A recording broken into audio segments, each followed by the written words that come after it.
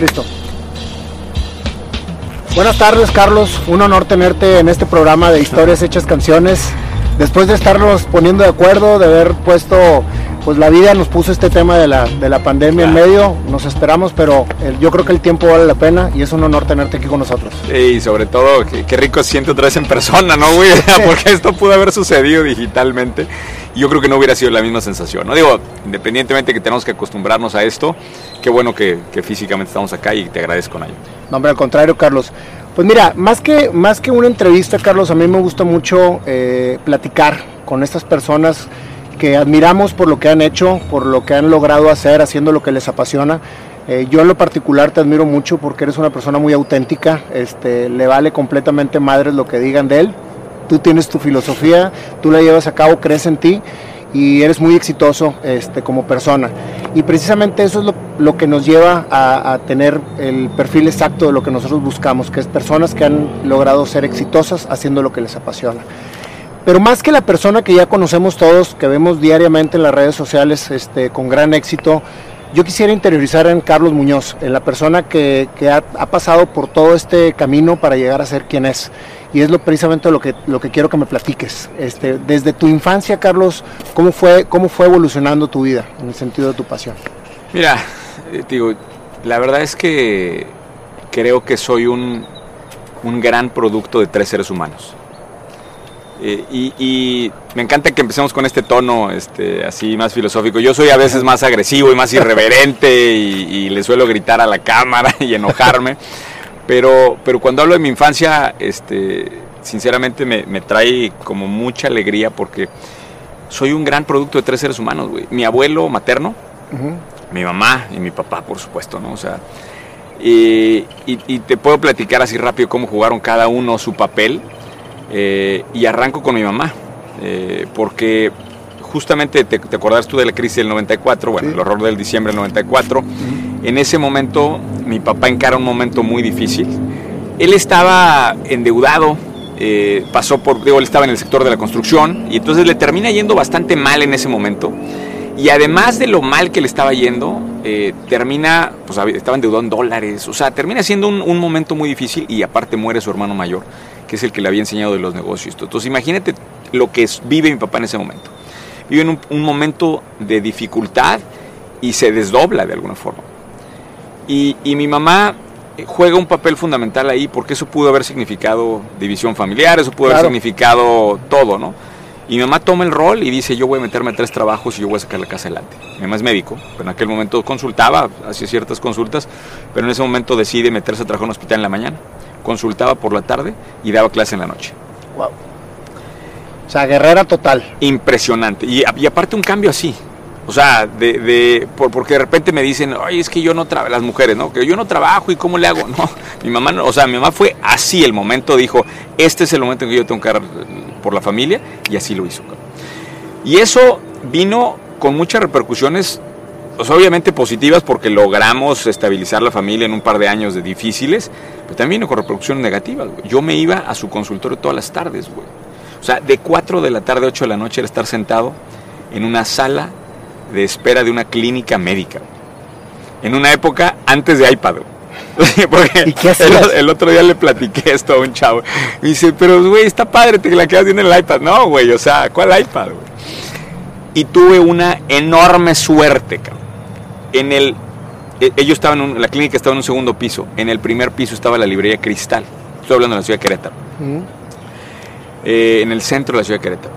Si hubiera habido abajo una narcotiendita, güey, esto sería otra conversación, güey, te lo juro, güey. Porque imagínate, o sea, mi mamá estaba metida dando consulta, yo estaba 4 horas solo. O sea, estás hablando. ¿Qué edad tenías, Carlos? Y la primera semana, 12, 13 años. O sea, 12, 13 años. Y la primera semana, pues ponle que ahí, o sea, los libros decías, ¿qué libro, güey? Qué flojera. No, pero ya para el momento en donde pasas una semana y estás sin nada que hacer, güey, empiezas a bajar a ver los libros. Entonces yo empecé a bajar y me ponía a leer. Y me leí los libros que quieras, me los leí, güey. Porque todas las tardes era llegar y bajar y dedicarte a eso. Entonces yo tengo una habilidad extraordinaria para consumir contenido porque desde la infancia, imagínate la cantidad de horas que le dediqué a eso. Claro, tú hiciste experto lector. Yo puedo masticar contenido escrito de una velocidad que realmente de repente me dicen, oye Carlos, es que ¿por qué nos recomiendas 50 libros? Pues yo te recomiendo simplemente lo que yo consumo, ¿no? Claro. Pero viene de esa infancia, de ese momento, de esos 2-3 años de mi infancia que yo tuve. Luego, esto se combina porque mi papá era un tipo, mi papá es totalmente opuesto a mí, es un tipo súper chistoso, güey. Yo batallo mucho con la comedia, o sea, este es el güey clásico que es amigo de todos y que así te saca un chiste, cabrón. Te está diciendo cualquier cosa y ya te traen el desmadre.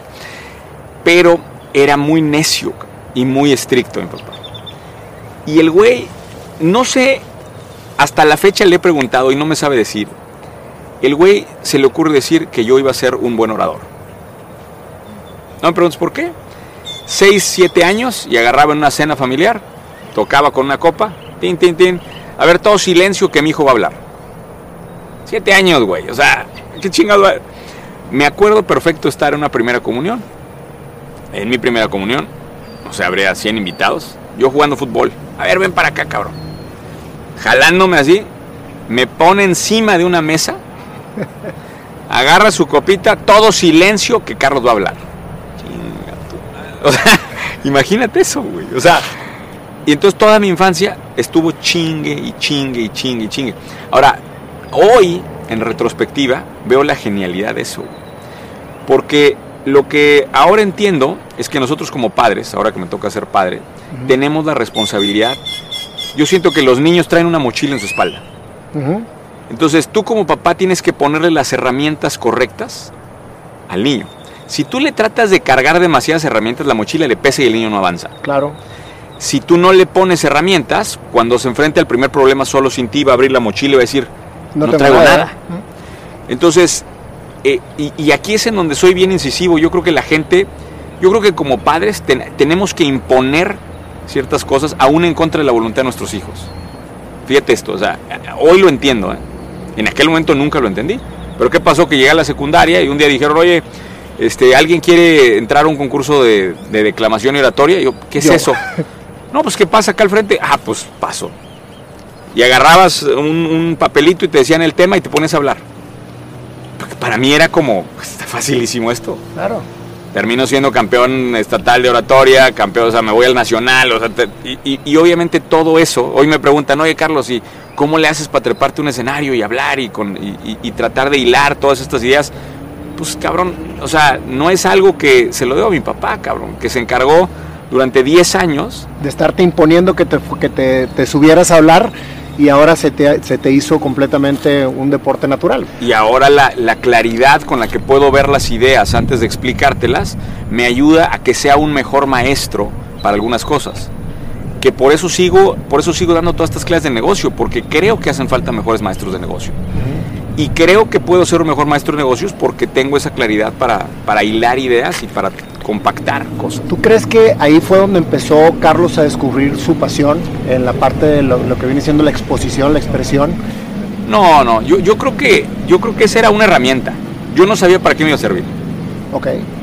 Y esa herramienta, cuando le adelanto a la película, resulta ser la herramienta que me ayuda a vender. O sea, yo iba por toda la Sudamérica, como te platicaba hace rato, iba por Sudamérica y daba pláticas del tema inmobiliario.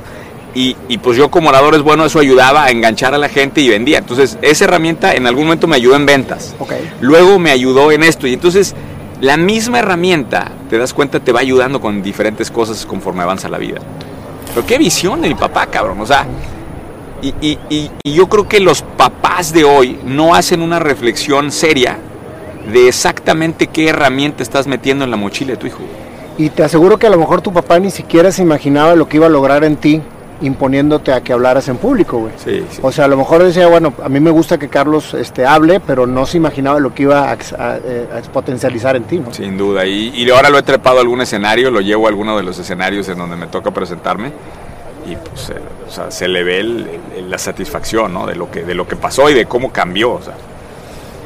Le pones, es un poquito de gasolina, ¿no? Y esa chispa y bueno, eso es lo que pasa con el tiempo también. Ok. Carlos, fue evolucionando tu infancia, llegas a ser ya joven. ¿Cuál es realmente la pasión de Carlos Muñoz? ¿Cuándo la descubres? Yo creo que, y te voy a responder algo que va en contrasentido de lo que te pide el mundo. Uh-huh. El mundo, y sobre todo el mundo millennial, ¿no?, de hoy, te dice, tienes que tener la pasión, ¿no? Y entonces, si no tienes esa pasión, estás vacío del mundo. Y entonces veo mucha gente que me pregunta, oye, Carlos, ¿cómo encuentro mi pasión? Yo creo que la pasión no la encuentras, sino la vas construyendo. Okay. Y esa construcción va girando, va moviéndose en el tiempo, ¿sí? Hoy, el entendimiento mío de lo que significa mi propósito es muy diferente al que yo tenía hace 5 años, ¿sí? Y te aseguro, Nayo, que cuando nos veamos dentro de los próximos 5, güey, me vas a ver y vas a entrevistar a otro Carlos Muñoz, ¿ok? Y eso es bien importante para todos, porque todos debieran de entender ese movimiento. Ahora, antes de decirte cuál es mi propósito, déjame decirte qué es lo que yo creo. Yo creo que el dinero está a la sombra de la moneda más importante del mundo. Y es una moneda que tú entiendes. La moneda más importante del mundo es impactar y cambiar la vida de las demás personas. Uh-huh. Ese es. Entonces, para mí ese es el sistema operativo. Yo quiero ser rico en esa moneda. El dinero es necesario, pero la verdadera moneda es el impacto que tienes en las demás personas, ¿ok? Ahora, te voy a decir que me... Eso es un propósito. No, ahí voy a llegar a mi propósito. Te voy a decir que me perturba en las noches. Si seguimos con esta analogía del dinero, los que piensan nada más en dinero quieren ser millonarios, ¿no? Uh-huh. Entonces, si yo quiero ser millonario en mi moneda, que es la del impacto de las demás personas, quiero lograr impactar a 1 millón de personas. Eso es lo que yo quiero. Ahora, ¿cómo lo materializo? Lo materializo en que quiero que a mi funeral vayan 1 millón de personas. Es lo que quiero. Y te lo voy dejando a ti, Nayo. Si algo de alguno de mis videos, algo de lo que has visto te ha servido, tú tienes una deuda conmigo. Y esa deuda se paga en efectivo, visitando la tumba el día que yo me muera y llevándole y entregándole ese dólar a mis hijos.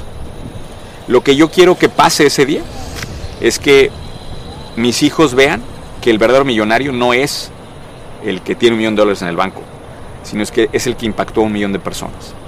Ahora mi propósito se llama potenciar a 1 millón de emprendedores. Pero te voy a decir que me quite el sueño. ¿Te acuerdas de Chespirito? Perfectamente. Tipo que pues, impactó a muchos, ¿no? O sea, y el impacto que tuvo y lo que logró fue impresionante. Y no logró llenar el Estadio Azteca en el homenaje de su muerte. No sé, bueno o malo, o sea, y no quiero entrar en el, ay, Carlos, pero no se puede llenar el Estadio Azteca, güey. Eso quiere decir que menos de, no sé cuántos se caben en el Estadio Azteca, 120, 150 mil personas, quisieron ir a reconocer ese momento de él. Si yo quiero que mi funeral sea un evento de 1 millón de personas, imagínate el impacto que tengo que tener. Y por eso me ven haciendo 15 videos al día. Creo que ¿cuántos estamos haciendo? 19 videos al día que estamos subiendo ahorita. Por eso me ven como loco trepándome en un avión, llegando a diferentes ciudades, hablando. Porque yo estoy construyendo mi riqueza, pero no la riqueza que se imaginan, sino la riqueza de estas conexiones. Y por eso me encanta acercarme con gente como tú, Nayo, que sé que estás conectándote con gente para tratar de llevar ese mensaje, porque el problema que tiene mi mensaje es que se malinterpreta. Porque como hablo de negocios, naturalmente la gente quiere evaluar los negocios y quiere evaluarte en función de dinero. Entonces, se dejan, o sea, hay una miopía ahí de lo que es lo verdaderamente importante, güey. Y entonces me juzgan con un video de 30 segundos en donde te explico algo de negocios cuando deberías de juzgarme por lo que verdaderamente estoy tratando de lograr, que es esa otra moneda. Qué difícil es lograr eso. Sin embargo, yo creo que lo haces muy bien, Carlos, porque una de las cosas, como te dije al principio de la entrevista, que admiro mucho de ti, es que eres auténtico, porque crees en lo que estás haciendo. Y yo creo que una de las cosas que más fortalecen al ser humano es creer en lo que están haciendo cada quien. Y tú haces que la gente crea en lo que están haciendo. Sí. O sea, tu herramienta, lo que estás dejando, todo lo que tú expresas es, abre los ojos, cree en ti y crea. Totalmente. O sea, que es precisamente como quien dice, el premio a todo el sueño que has estado forjando. Porque mientras que lo dejes en sueño, se queda en sueño y no hay una creación. Total. En el momento en que realmente lo haces realidad, tú estás creando ese sueño y lo estás llevando a cabo. Y tú eres una persona que siempre soy muy fan tuyo, te sigo mucho y veo cómo manejas las cosas, y es despierta, güey. O sea, ahí está la oportunidad. Cree en ti para que crees las cosas. Entonces, yo no veo a Carlos un asesor de negocios, yo veo a Carlos un compañero, alguien que te está acompañando a que cumplas tu objetivo. Nadie puede ayudar a nadie, Carlos. Yo creo que cada quien se ayuda a sí mismo, pero sí podemos acompañar a la gente a que logren sus objetivos. Y creo que por ahí va tu meta, ¿no? Sí, y es que para mí el emprendimiento es el vehículo a la libertad, güey. O sea, yo sí veo una realidad muy diferente entre el empleado y el que realmente está emprendiendo su sueño. Entonces, si yo puedo motivar, impulsar, potenciar a través de ese vehículo, pues yo creo que la gente va a entender hacia dónde te quiero llevar. Que yo te quiero llevar hacia libertad, a final de cuentas. Y bueno, pues eso es acompañarte, llevarte. Y te voy a decir una cosa, Nayo, que también se malinterpreta mucho. Tengo esta dualidad porque me prendo mucho, güey. O sea, por lo mismo de que me mueve tanto esto, güey. Cuando me llega un comentario negativo o cuando alguien me llega una pregunta pendeja o cuando alguien repetidamente está insistiendo en algo, me prende, güey. Pero yo lo que a veces esa energía se malinterpreta porque me ven ahí gritando y haciendo y la madre. Pero realmente es la materialización de esa motivación intrínseca que tengo tan fuerte del propósito, güey. Entonces, cuando me encabrono, cuando les grito a la gente, cuando soy ese profesor malo que tengo que ser que te avienta la regla, es una canalización más de tanta energía que traigo para dar. Entonces, ahí está. 100%. Entonces, si realmente la gente entiende ese concepto, entonces se entiende a lo que está Carlos Muñoz haciendo. Ahora, independientemente, Carlos, yo creo que no eres una persona que le afecta lo que le diga a la gente. O sea, simplemente enfatizas en tu creencia y tú estás precisamente expresando continuamente lo que tú crees. Si llega un güey y te dice, no, es que no estoy de acuerdo contigo, bueno, pues es mi creencia y es lo que yo realmente estoy haciendo. Sí. ¿Cómo esa creencia de Carlos Muñoz evolucionó, maduró? O sea, tú después, ¿qué estudiaste, Carlos? Yo tengo 2 carreras, estudié economía primero, okay, y luego un maestro. Yo quería estudiar Derecho, porque mi abuelo materno había estudiado Derecho y era mi ídolo. Que era una de las terceras personas. Era la tercera persona. Tu madre, tu padre y tu abuelo materno. Mi abuelo materno. Y mi abuelo materno había sido político, ¿okay? Llegó a ser secretario particular de López Mateos. Okay. Él le tocó conocer al Che Guevara y a Fidel Castro en la Ciudad de México. Wow. O sea, te platicaba unas historias tremendas. Y él tenía una biblioteca, o sea, era un tipo, o sea, un brillante, ¿no? Yo quería estudiar Derecho y cuando le digo a mi papá, oye, papá, quiero estudiar Derecho, mi papá me dice, puedes estudiar lo que quieras, menos Derecho. Porque los abogados son unos pinches plátanos chuecos todos. Esa era la mentalidad de mi papá. Si quieres, güey. Así. Puta. Pues ahí entre eso y otro dije, bueno, pues voy a estudiar Economía, como que me gustaba también un poco la parte matemática. Dije, voy a estudiar Economía y llego acá, a Monterrey. Y me topo con un profesor, porque ya ves que en la carrera te tocan las materias de tronco común de Derecho. Sí. Entonces me toca esta materia de Derecho y yo leía de más, traía actividades extra, le decía al profesor, oye, profesor, contrasté esta visión con... Mi profesor me dice, güey, qué chingados, ¿por qué no eres abogado tú, güey? O sea, porque te encantaba. Claro, güey, yo estudiaba de más, llevaba reportes extras, era el primero, güey, que levantaba la mano y la madre. Y le digo, profesor, pues es que a mí mi papá no me dejó. Y me dice, por esto soy profesor. Si yo te consigo una beca para que tú estudies Derecho, ¿estudiarías Derecho? Claro. Y tenía él un amigo, conocidos, mueven no sé qué, y llega y me dice, ahí está, de ti depende si eres abogado. Ay, cabrón. ¿Y qué te dijo tu papá? No, o sea, yo ni le dije a mi papá, pero fue una cosa muy interesante porque a mi graduación de Derecho no vinieron. Porque él estaba en contra de que estudiaras Derecho. Claro. Imagínate esos momentos de... Y otra vez, amo a mi papá y le tengo muchísimo cariño y no le tengo nada en contra. Pero también esos momentos de rigidez son los que te hacen fuerte, güey. Claro. Cuando apapachamos de más a los hijos, güey, los estamos haciendo débiles. Yo me acuerdo perfecto estar parado en la graduación de Derecho, todos con sus familias abrazando y yo recibiendo el título solo, cabrón. Ahí es en donde construyes autoestima, güey. Porque ahí te das cuenta que ese título no era por nadie más, era por ti, güey. Entonces, yo así tengo varios recuerdos en donde creo que se fue formando esto que tú ves hoy como autoestima, que es básicamente que nada me pega. O sea, escucho las críticas, escucho esto, escucho de todos lados, nada me pega. Y por eso puedo seguir avanzando, porque tengo esta fuerza. Me acuerdo perfecto de cuando recién me mudé. Amanecer un día muy mal de salud. Y pues tú como foráneo los primeros meses no conoces a mucha gente, ¿no? Y le hablo a un amigo de los acá y le digo, oye, me siento muy mal, llévame al hospital. Y me dice, no, estoy crudo. Y me acuerdo salir gateando casi, subirme a un taxi, sufriendo, llegar al hospital, meterme a un cuarto de hospital, internarme en urgencias, pasar la noche ahí y decir, si le marco a mis papás, lo único que voy a hacer es que los voy a... O sea, ya me habían dicho los doctores que todo estaba bien, que no nada más había sido Dije, si le marco a mis papás, ¿para qué?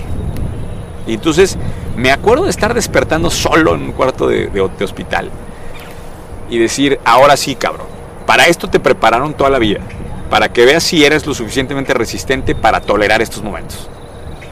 Y entonces, en los momentos de dificultad, Nayo, es en donde se forja el carácter. Totalmente. ¿Sí? Conforme vas viviendo esos momentos de dificultad y tus papás y tu gente de alrededor te permite que vivas esos momentos de dificultad, es conforme te vas a ir fortaleciendo. El gran problema que yo veo hoy es que como padres de familia... sobreprotegemos a los hijos. Claro. Muchísimo. Entonces debilitamos el carácter de nuestra familia y lo hago yo también, ¿eh? O sea, me declaro culpable de eso y lo discuto con mi esposa todos los días. Estamos debilitando a los hijos porque no estamos permitiendo que forjen el carácter en esos momentos de dificultad. Fíjate, yo crecí con una situación familiar, mi padre también siempre me señalaba y me decía pues que como era yo un desmadre en la secundaria y en la prepa, me decía que pues yo no había nacido para estudiar una profesión, güey. O sea, ni siquiera querían que estudiara una profesión, imagínate nada más. Entonces, cuando les haces caso a los padres y te pones en una situación de víctima, güey, en donde dices, no, es que yo quiero, pero no lo hago, pues te vas a quedar ciclado y no vas a crecer. O sea, tienes la oportunidad de poder sacar la casta ante la situación que te está tocando vivir. Y eso es precisamente lo que te hace un superviviente, cabrón, de decir, güey, le voy a meter y voy a sacar lo mejor. Y a la larga, Carlos, la vida te va poniendo ese tipo de situaciones como empresario, como humano, como esposo, como padre, como todo. Como todo. Que son circunstancias en las que tú tienes que aprender para poder sobresalir y sacar adelante esa situación. Pero lo que creo yo es que la gente ve el peligro, el fuego, la dificultad de esto que estamos hablando y se echa para atrás. Cuando lo que debería ser es a través de, o sea, yo veo el fuego, yo veo la situación de dificultad y cómo le hago para atravesar esa dificultad. Y la gente ve esa situación y se echa 2 pasos para atrás. Y eso es lo que delimita el crecimiento. ¿Por qué te pregunté qué habías estudiado, Carlos? Porque en realidad el estudio para mí es una estructura, una base para poder lograr lo que quieras. Porque es una disciplina en la que tienes que pasar los objetivos para lograr una meta. Y es como que la parte del ser humano que lo empieza a forjar para después en un futuro profesional poder acatar cualquier situación. Entonces no importa lo que hayas estudiado, estudia para que realmente tengas una base estructural para poder ser fuerte en las circunstancias reales de la vida. Entonces...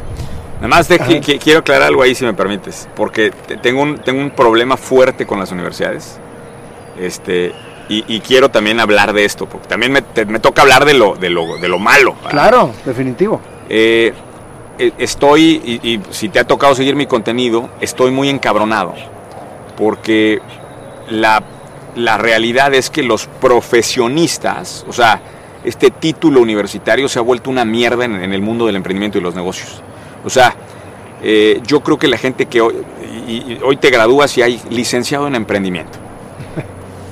Tengo varios de esos en la oficina. Se gradúan como licenciado en emprendimiento. Y le digo, oye, ¿ya has hecho una empresa?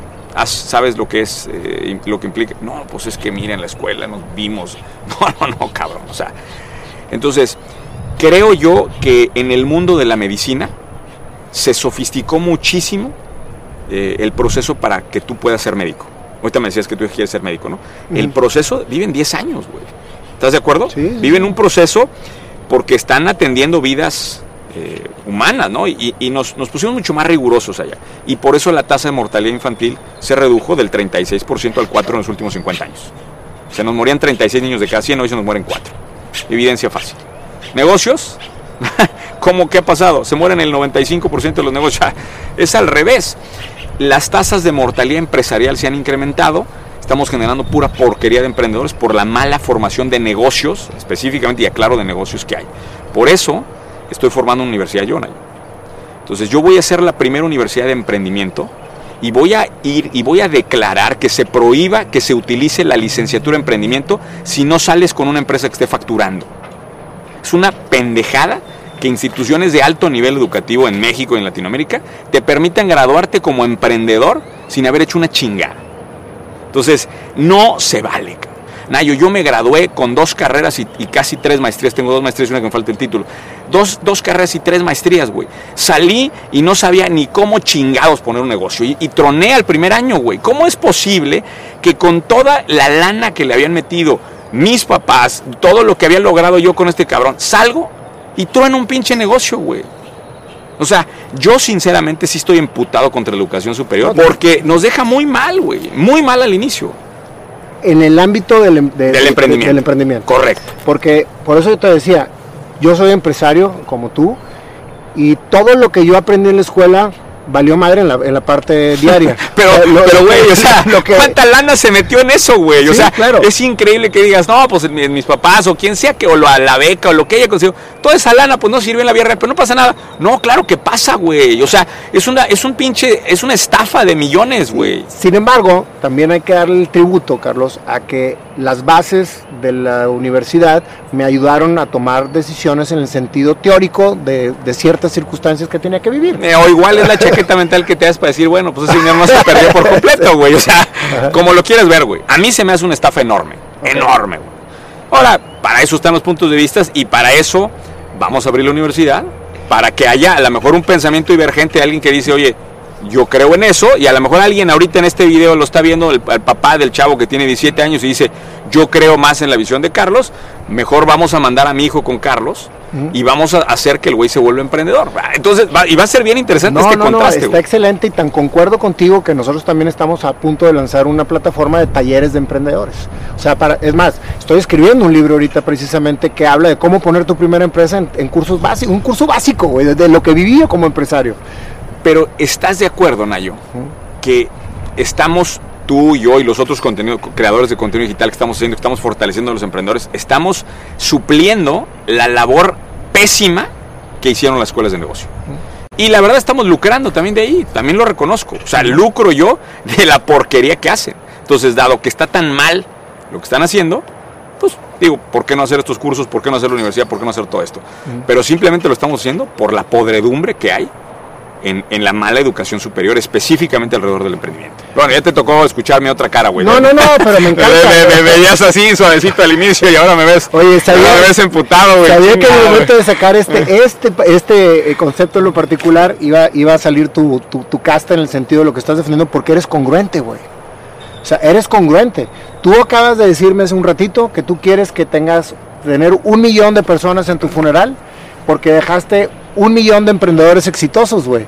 Y entonces ahí es donde empiezas a encerrar tu congruencia. Entonces, bueno, ahora, la parte de Carlos Muñoz humana, güey, en el sentido de tu persona. Platícame un poco de eso, Carlos.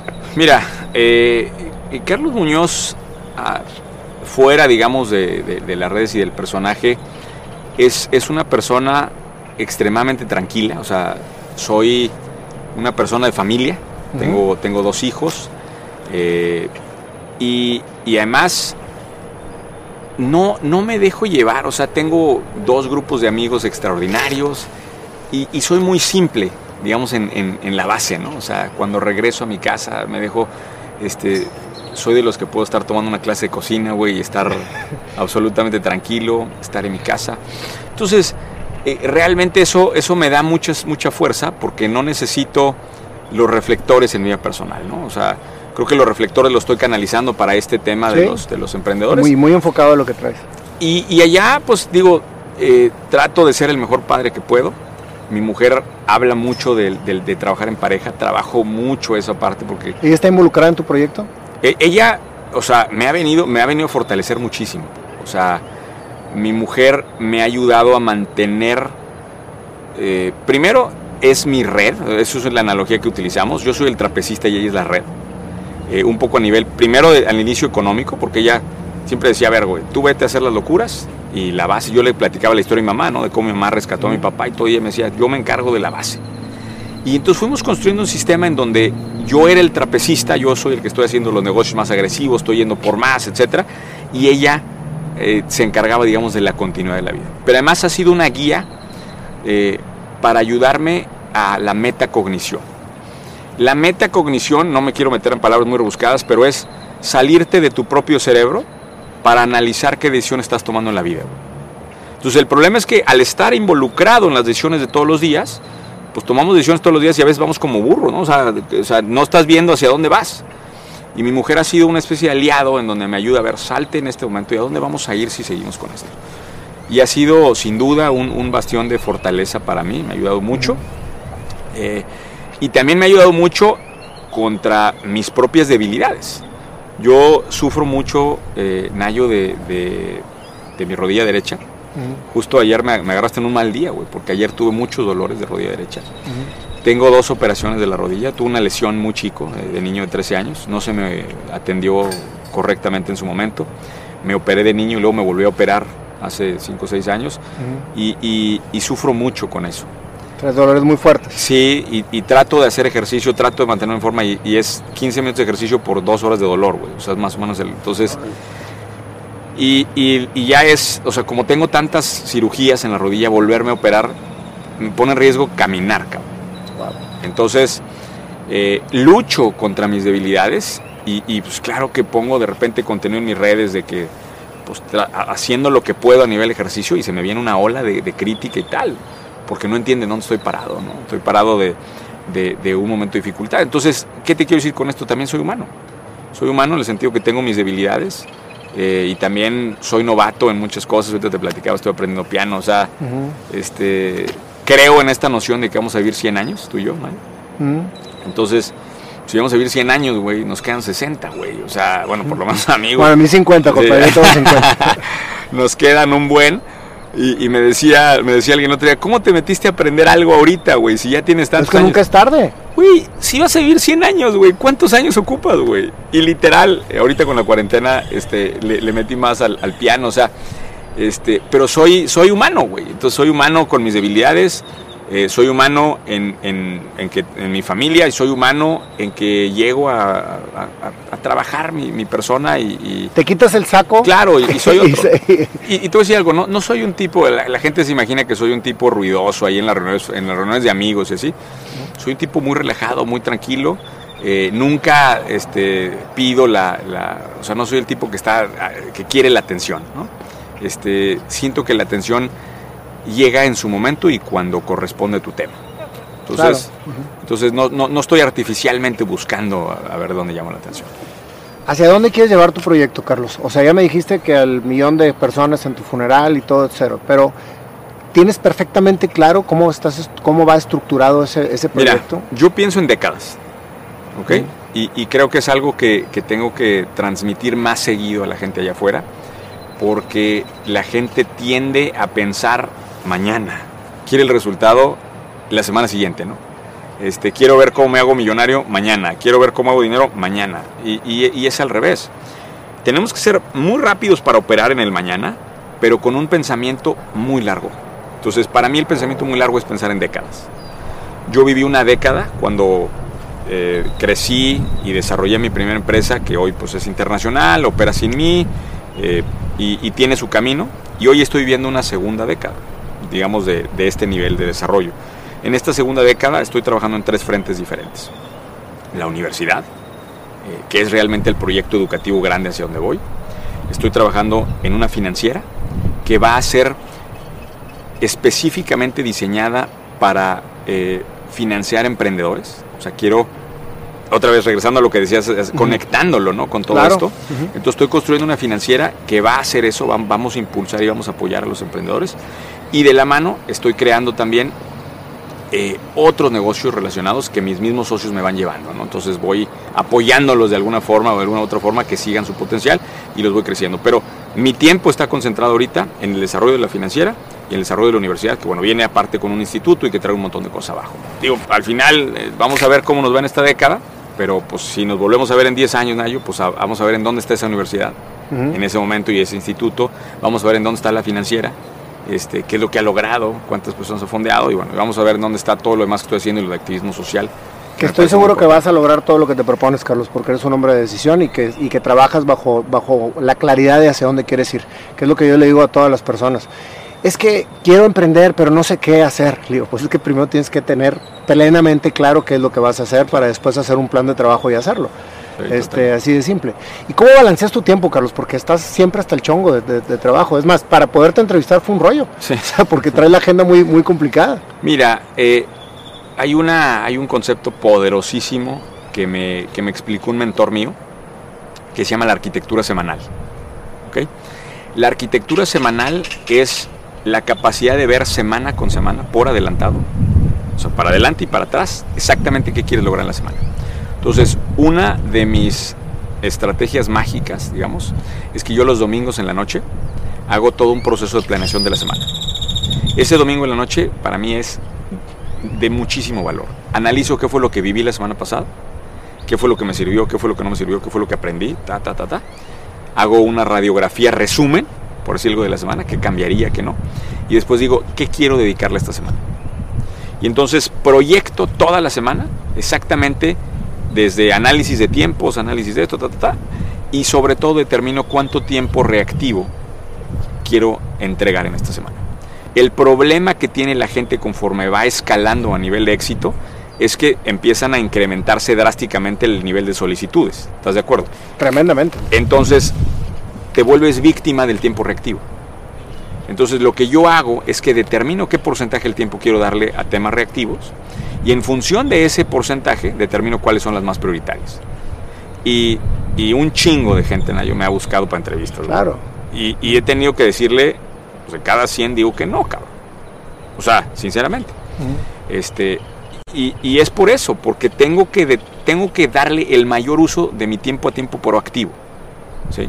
Ahorita estoy trabajando en escribir 2 libros y aparte mi primer libro en inglés. Wow.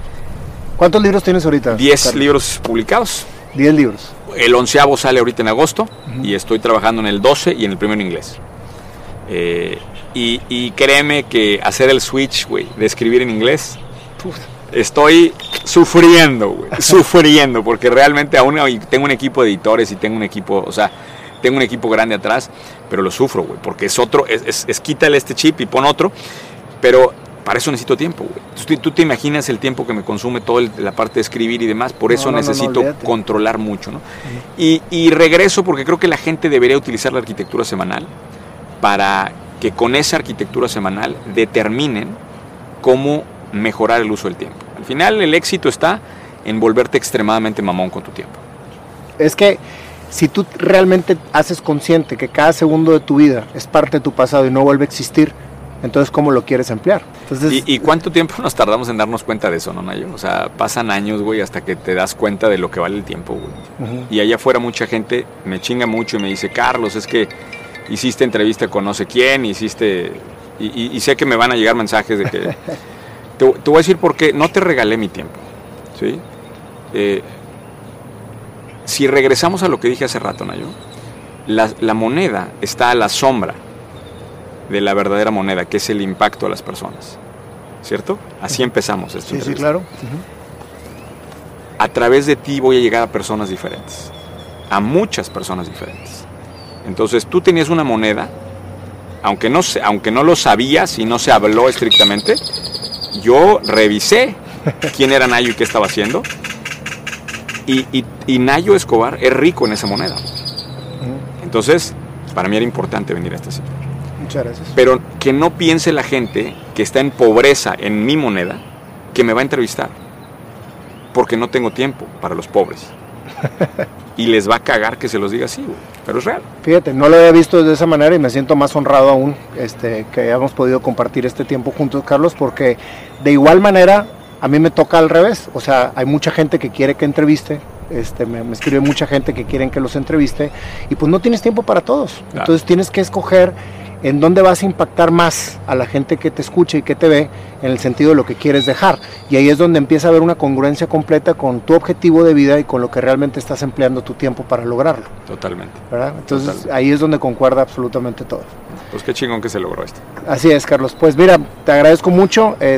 Como ya más o menos te platiqué, nosotros siempre terminamos la entrevista improvisando una rola. Una rola. Así que a lo mejor tienes muchos libros escritos y todo, pero yo creo que no tienes una canción que le hayan hecho a Carlos Muñoz, ¿o sí tienes? Hay una, pero vamos a poner la segunda a ver qué tal, bueno. y a ver cómo se escucha el enojo ahí en la canción, a ver si transmitimos todas las emociones de este licuado de emociones que tuvimos. Este licuado de emociones. Bueno, pues invito a mi querido Panda, que se dio la tarea de leer el libro. De codo, saludos, Regis. Oigan, y sí hay que aclarar, tomamos todas las, porque de seguro nos van a decir, ellos se tomaron todas las precauciones. En términos de higiene, en términos de sana distancia, sí, pues. Tenemos equipos independientes de video, incluso el audio, todo lo estamos grabando por independiente, entonces quédense tranquilos que estamos cumpliendo con todo lo que... Al 100%, por eso lo estamos grabando aquí al aire libre. Al aire libre, exacto. Hasta se van a quejar de la distancia, Nayo, pues que entiendan que hay amor, aquí hay cariño, hay cariño. Sí, exactamente, así es. Ahora sí, afínale. ¿Qué ritmo le aventamos? Necesitamos que haya dos ritmos, porque primero un ritmo tranquilo y luego uno encabronado. Y luego uno emputado, porque nadie me hizo emputar, güey. Yo venía tranquilo, venía bien tranquilo, güey. Pero esa es la del sí es difícil, lo mejor métele algo normal. Es la del tri, pero es difícil. Sí, güey, mejor métele algo original, güey. Okay. Sí. No lo había sacado por ese lado. Sí, pero el chico de volada la arrastre. Sí.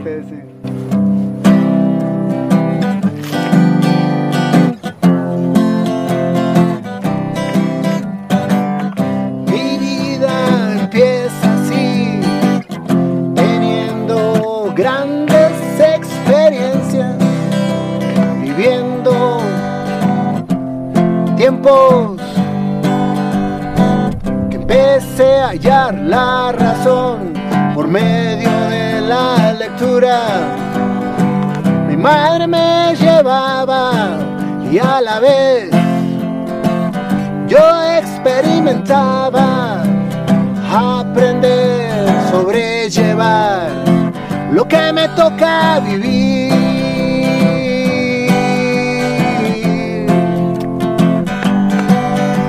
Mi padre me obligaba a hablar, no sabía ni de qué, pero ahí estaba, haciendo lo que él quería y a la vez me empezó a gustar, empecé a crecer y a entender y después comprendí que en orador yo me volví.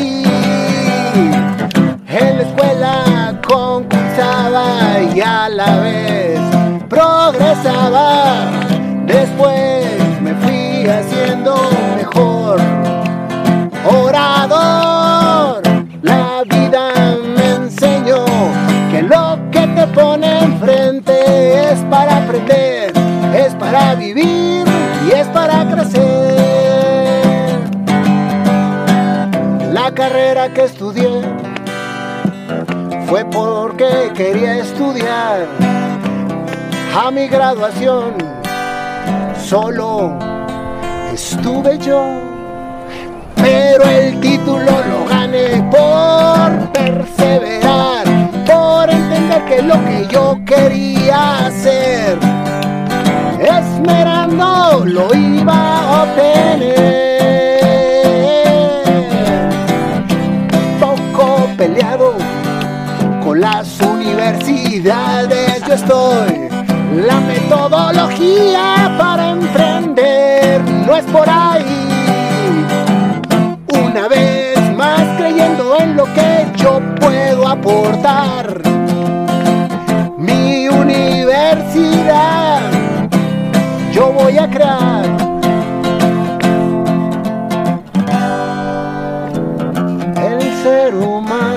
tranquilo llega a casa, se quita el saco y disfruta todo su entorno, todo el amor.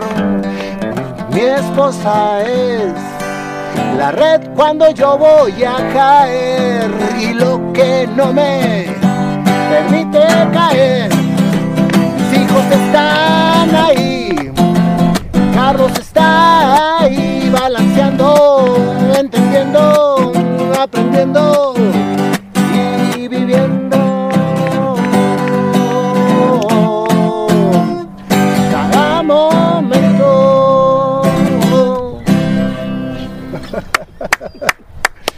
Bueno, muy buena, muy buena. Como todo es improvisado, güey. Muy buena. A veces sale. Qué habilidad, cabrón. Qué habilidad para coordinarse también. Sí, esa es la magia que hay entre el Pandita y yo, güey. Y la magia que se le da aquí, pues prácticamente proviene de tus palabras. Y pues aquí un par de locos haciendo tu historia, una canción. No, qué chulada. Les agradezco mucho y ahí lo vamos a publicar también nosotros muy cabrón en las redes. Muchas gracias, Carlos. Muchas gracias por tu tiempo. Gracias por hacerme parte de hacer valer esa moneda en lo que estamos trabajando juntos. Y te declaro todo mi apoyo para lo que requieras en tu universidad. Me encantaría poder contribuir también con lo que he aprendido como empresario. Encantado de la vida. Muchas gracias. Y acuérdense que la moneda está a la sombra de la verdadera moneda que es en este mundo, que es impactar a otras personas. Gracias, Dayo. Gracias a ti, Carlos. Gracias. Listo. Foto ya para... Sí, una foto.